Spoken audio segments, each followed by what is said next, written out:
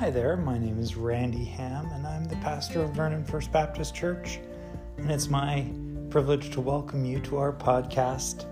We've taken the summer off as we had a great series seeking God together, going through the spiritual disciplines, but we did not take the time to put the sermons on a podcast, choosing to focus on other aspects of renewal and refreshment over the summer than this technical edition, but we are happy to do that again this fall as we start a new series on 1 Peter, flourishing in the fire, as Peter challenges us to know our identity in the midst of suffering and potential and definite persecution for his people. And maybe for us as well. How do we know who we are? And how do we live that out in the midst of trials, grief, and struggle? So Peter is going to teach us those things this fall. And we encourage you to turn to 1 Peter in your Bibles right near the end. And we're going to start with the very first two verses as Peter shows us that he finally gets it. What he didn't get when he was with Jesus, even in the book of Acts, he has definitely figured out and wants to share with us some wonderful things. So join in, and we look forward to this journey together with you. Thank you very much.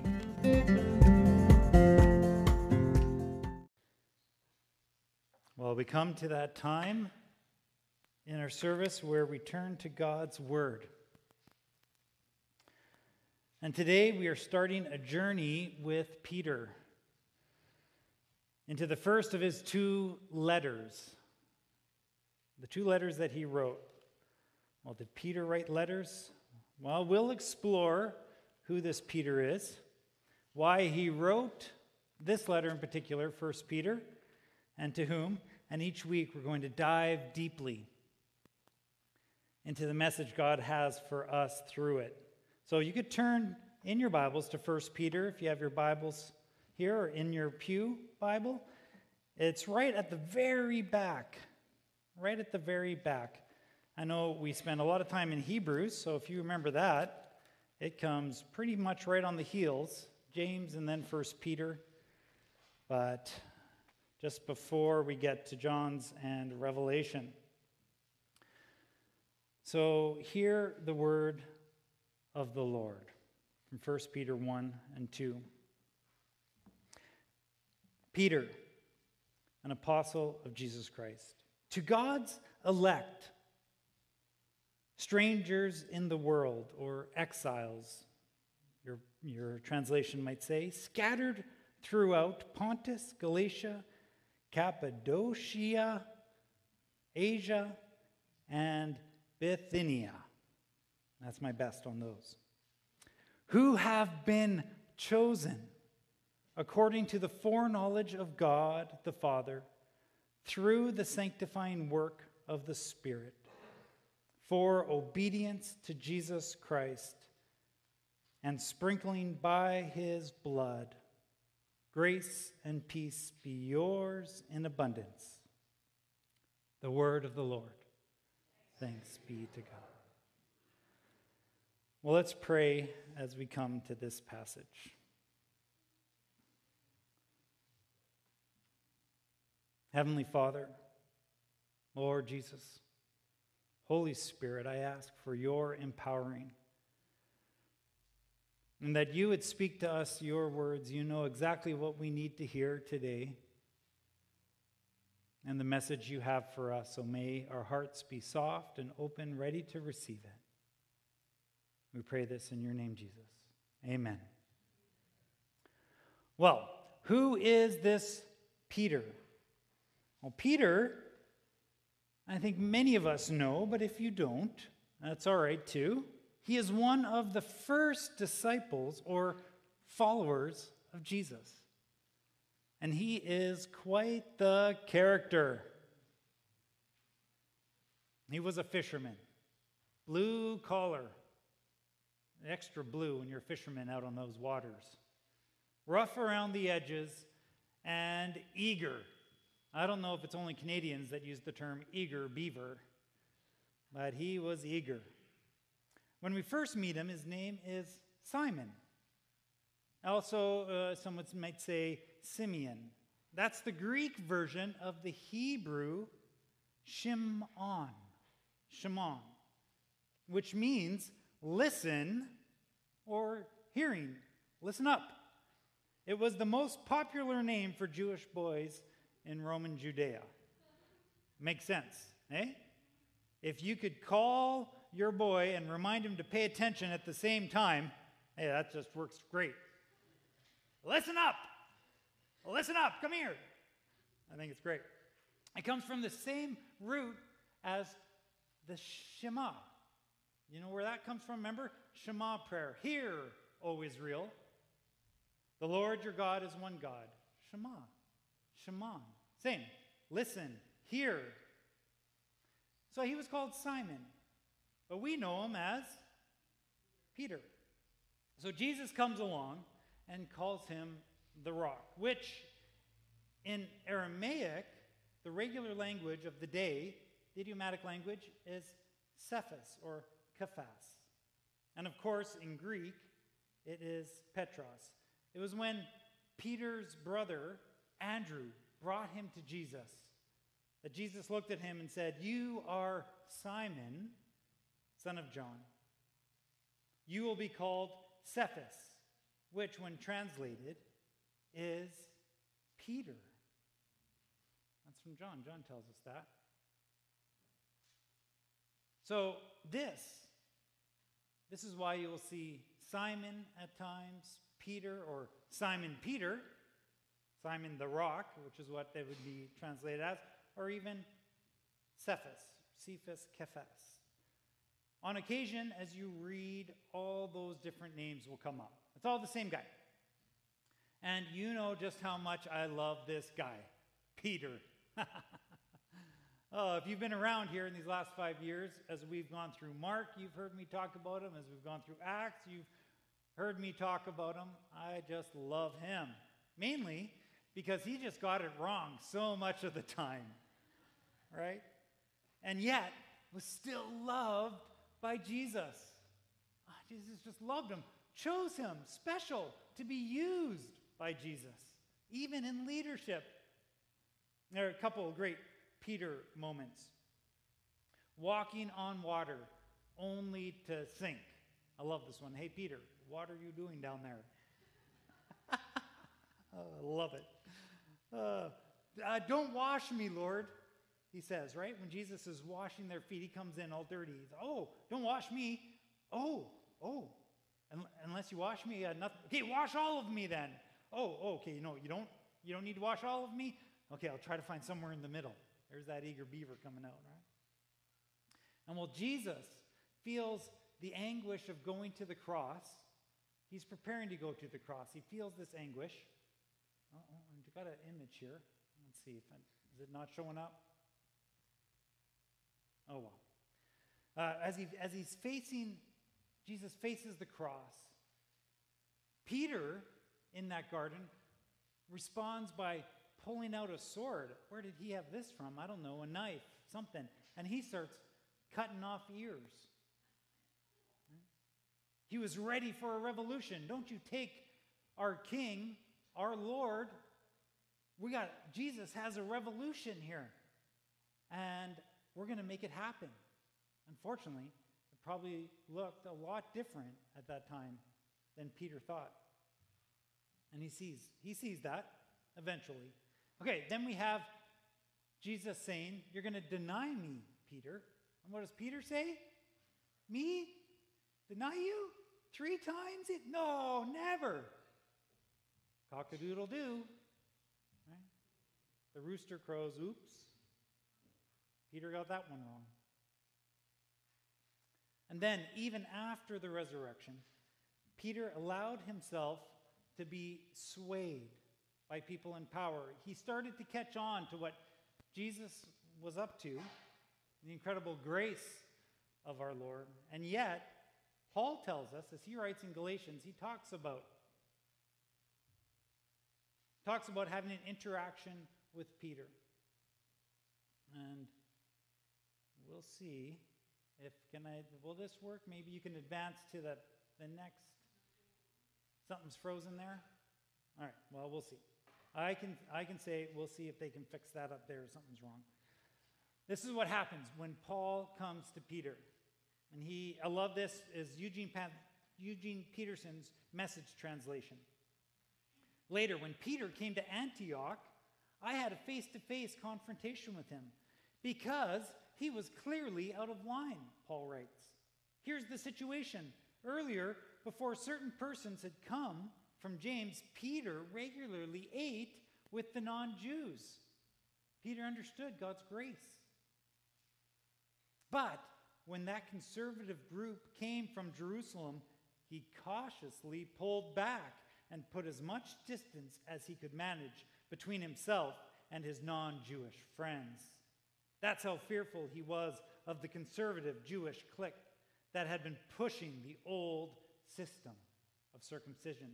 Unfortunately, the rest of the Jews in Antioch church joined in that hypocrisy so that even Barnabas was swept along in the charade.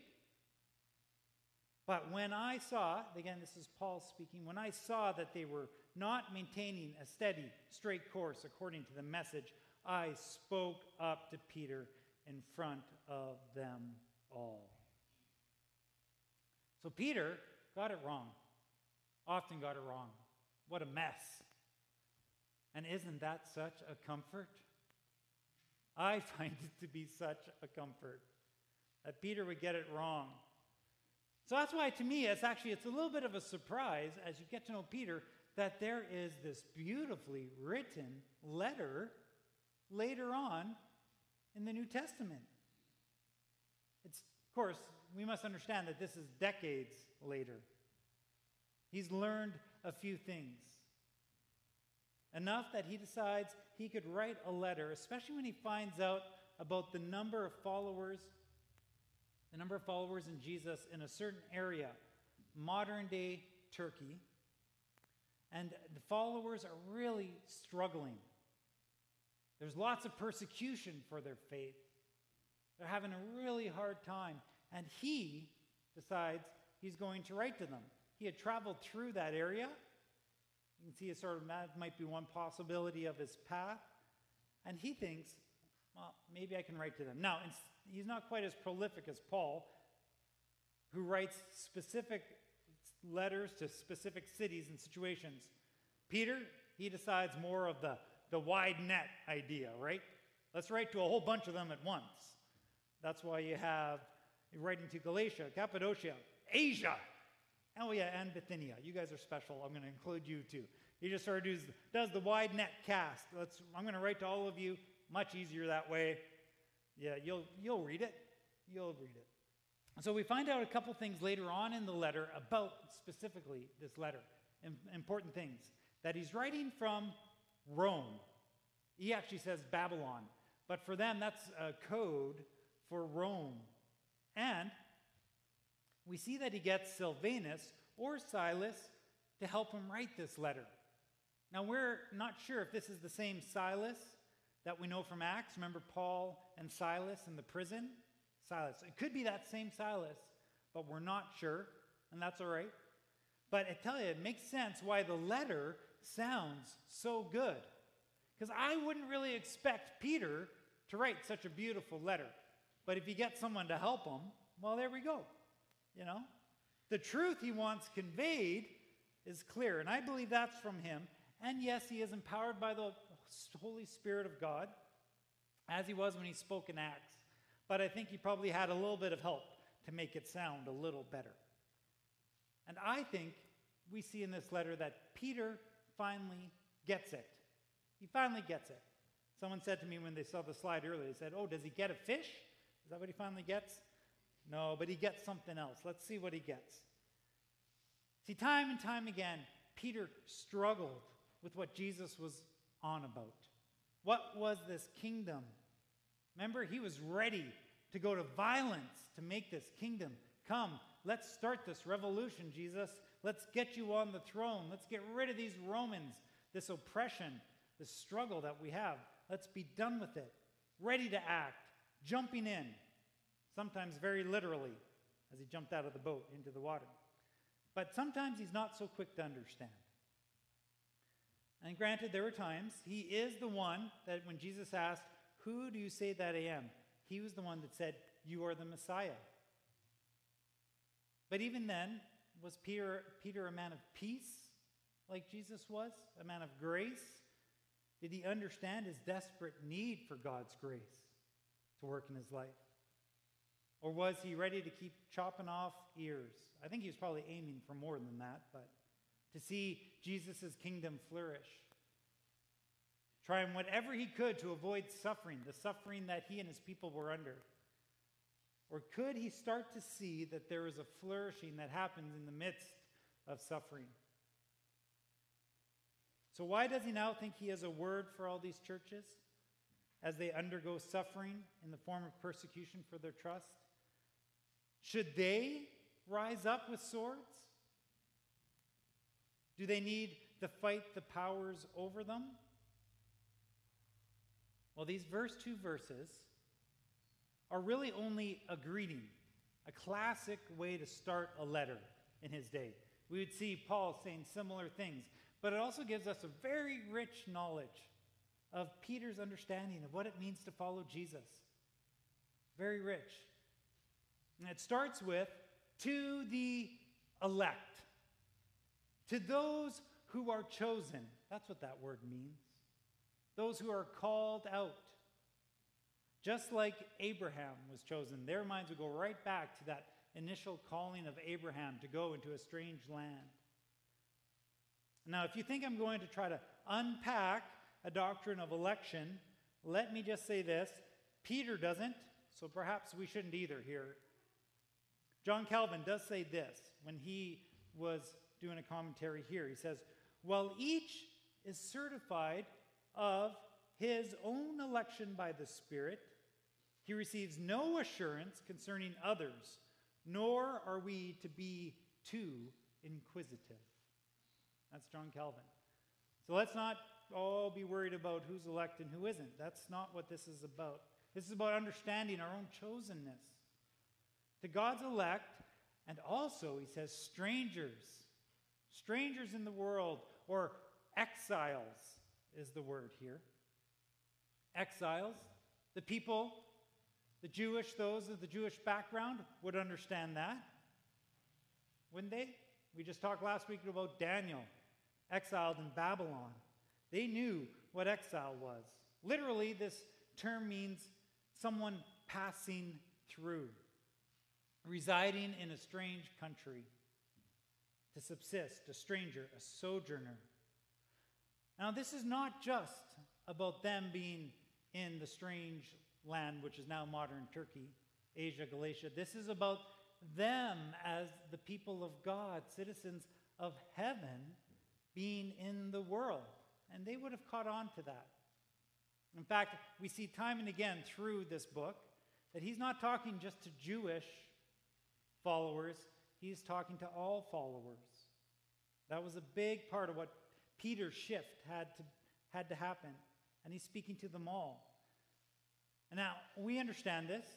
As the world around us changes, we begin to feel more and more what it's like to be a stranger, don't we? Things change. I know I heard an interview just this week about the Queen from N.T. Wright, and she was at a service where they were taking communion, and she was very used to always coming forward and kneeling and receive communion, and they did it much like we did last week. You come forward and just receive it and go back. And she turned to Dr. Wright, Tom Wright, and said, "What's going on here? Because this isn't the way it's usually done." And he said, "Well, things change." And of course, for him, they had done that for quite a while already. So the world changes around us, and we can begin to feel like we're a bit of a stranger in it. They felt that every day, every moment as Christ's followers. They were citizens of heaven in a very Greco-Roman civilization, a very select few. When anyone around them said Lord, they would be talking about Caesar.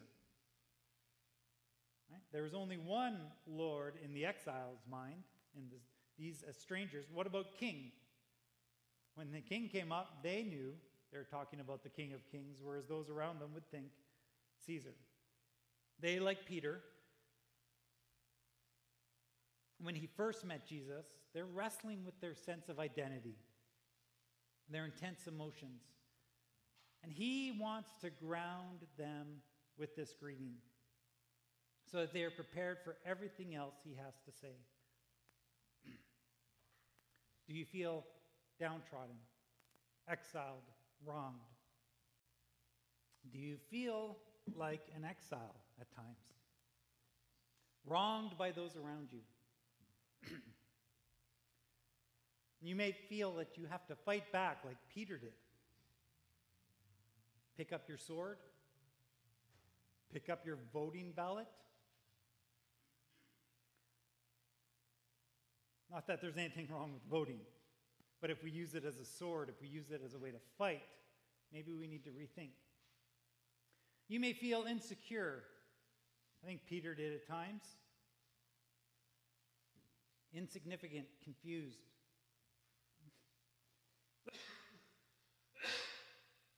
You may feel overlooked. But what Peter wants you to know, just as he wanted them to know, is that you have been chosen. You have been chosen by God the Father. When the creator of the universe picked teams, you weren't left on the side. God wants you on heaven's team. That's where God wants you. And you might think, but I don't have what it takes. I make mistakes. I get angry too easy. I avoid conflict. I get up to preach and I don't bring any water when I got a tickle in my throat. And mess up. You name it. Peter had preached through these regions. I think they knew his story. He told them how he was the rock that Jesus was going to build the church on, but sometimes he was a little bit more like quicksand. I love this cartoon. It's a great cartoonist, Tom Gold. If you have faith, you can walk on water with me, Simon. Amazing. Uh-oh, Simon, looks like you're sinking like a rock. And upon this rock, Jesus. I love it. Upon this rock that sinks like a rock, Jesus is going to build this church. Again, that hope that it gives me. For when God calls us, we are not left on our own to figure things out. It's not about how much effort we put in. Do we get it right all the time? Boy, I got to figure out. No, verse 2 here says, through the sanctifying work of the Spirit. God's very own empowering presence. The Spirit is at work in us. A special work. In Greek, the word is hagiosmos. No, not osmosis. Doesn't quite work like that. Similar in some ways, though, I think. Hagiosmos is making something holy, sanctifying it. Practically speaking, it's being progressively transformed by God's Spirit into the likeness of God. Quite simply, to become more of who we were created to be. That's all. To bear God's image, to be like Jesus. That's what it's about. Which is what Peter gets to here, halfway through verse 2, to be obedient to Jesus Christ and sprinkled by his blood. Again, it's not by our own power, but because of what Jesus did for us. That's what he means by sprinkled with his blood. We know we aren't worthy or able to be in God's presence. We know that. Peter understood that. Time and time again, reminded of it. let alone join in God's work. But we have the opportunity to be clean before God, to receive the gift that Jesus offers us time and again, that he paid the price of all our waywardness, our brokenness, our sin. It's Jesus who purifies us and makes us like himself. It's nothing that we can do. What a great gift.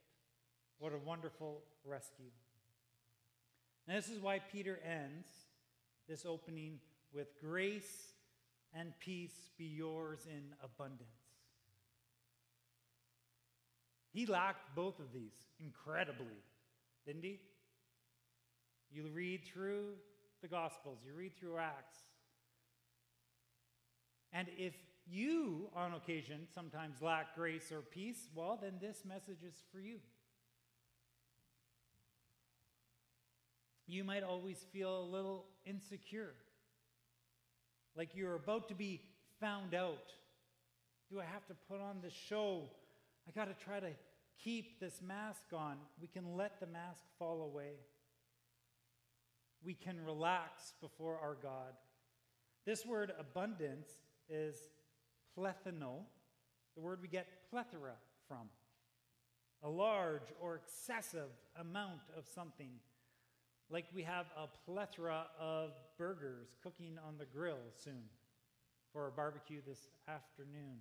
The Greek here means properly made full, especially to maximum capacity. This is not just a greeting.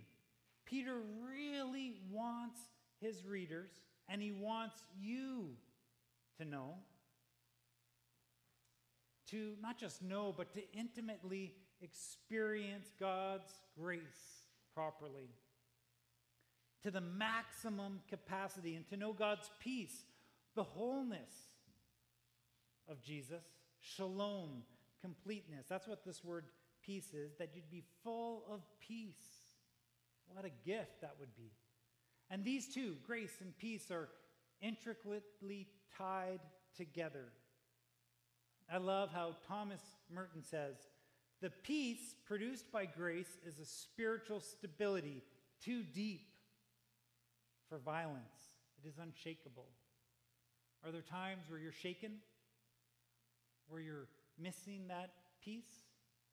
Maybe we need to understand more deeply God's grace for us, that we might be able to trust him. Martin Luther sees it like this.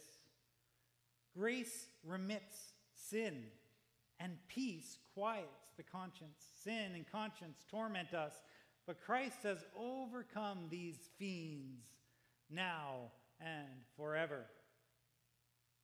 And he goes on to say, only Christians possess this victorious knowledge given from above. These two terms, grace and peace, constitute Christianity. Well, Peter is going to unpack all this for us over the next 5 chapters, and we're going to take the fall to do it. It doesn't take too long to read it, actually. And I would encourage you maybe in this fall, each week, turn to 1 Peter. Give it a read through. Let this seep into you. Say, Lord, I want to know more about your grace. I want to understand this peace. I have trouble sleeping at night. Let me know your peace. For we may feel uncertain about some things, but in the midst of the fire of this world around us, we can flourish. We don't have to strive after some unattainable reality, but merely receive the grace that God offers us. Live in the peace of Jesus. And he will work in us this work if we open ourselves to him. So trust Jesus. Give him your anxiety, your fears, your insecurity, your anger, your pain. He can't wait to make you more like him. Peter finally gets it and invites us to get that as well. Let's pray before we sing our final song.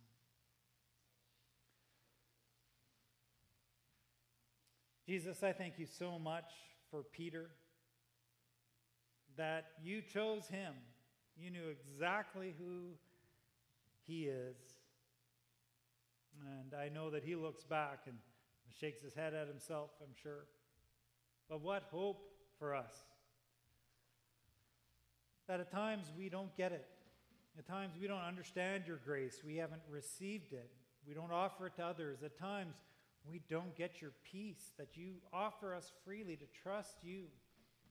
And we choose anxiety, fear, control when we could have your peace. So Lord, I pray in the name of the Father, the Heavenly Father, who sent his Son, Jesus, so that we could see it. See exactly who we were created to be like Jesus. And then you gave your Holy Spirit to empower us in this triune work. So amazing, so glorious for us to be who we were created to be, to flourish in the midst of the fire, to praise you in the midst of suffering, to become more like you. We pray that you would do your work in us and that we would receive it joyfully. In Jesus' name, amen. I invite you to stay standing for our closing benediction. And I want to read something from Nadia Bolz-Weber, pastor and author, for our benediction. She says, let's see if we can get it up here. Oh, yeah, I'll let you get it. Thanks so much, Helen. Fear not, brothers and sisters. God, who is full of grace and abounding in steadfast love, meets us in our sin and transforms us for God's glory and the healing of God's world. In the name of the Father, the Son, and the Holy Spirit, your sins are forgiven. Be now at peace. Amen.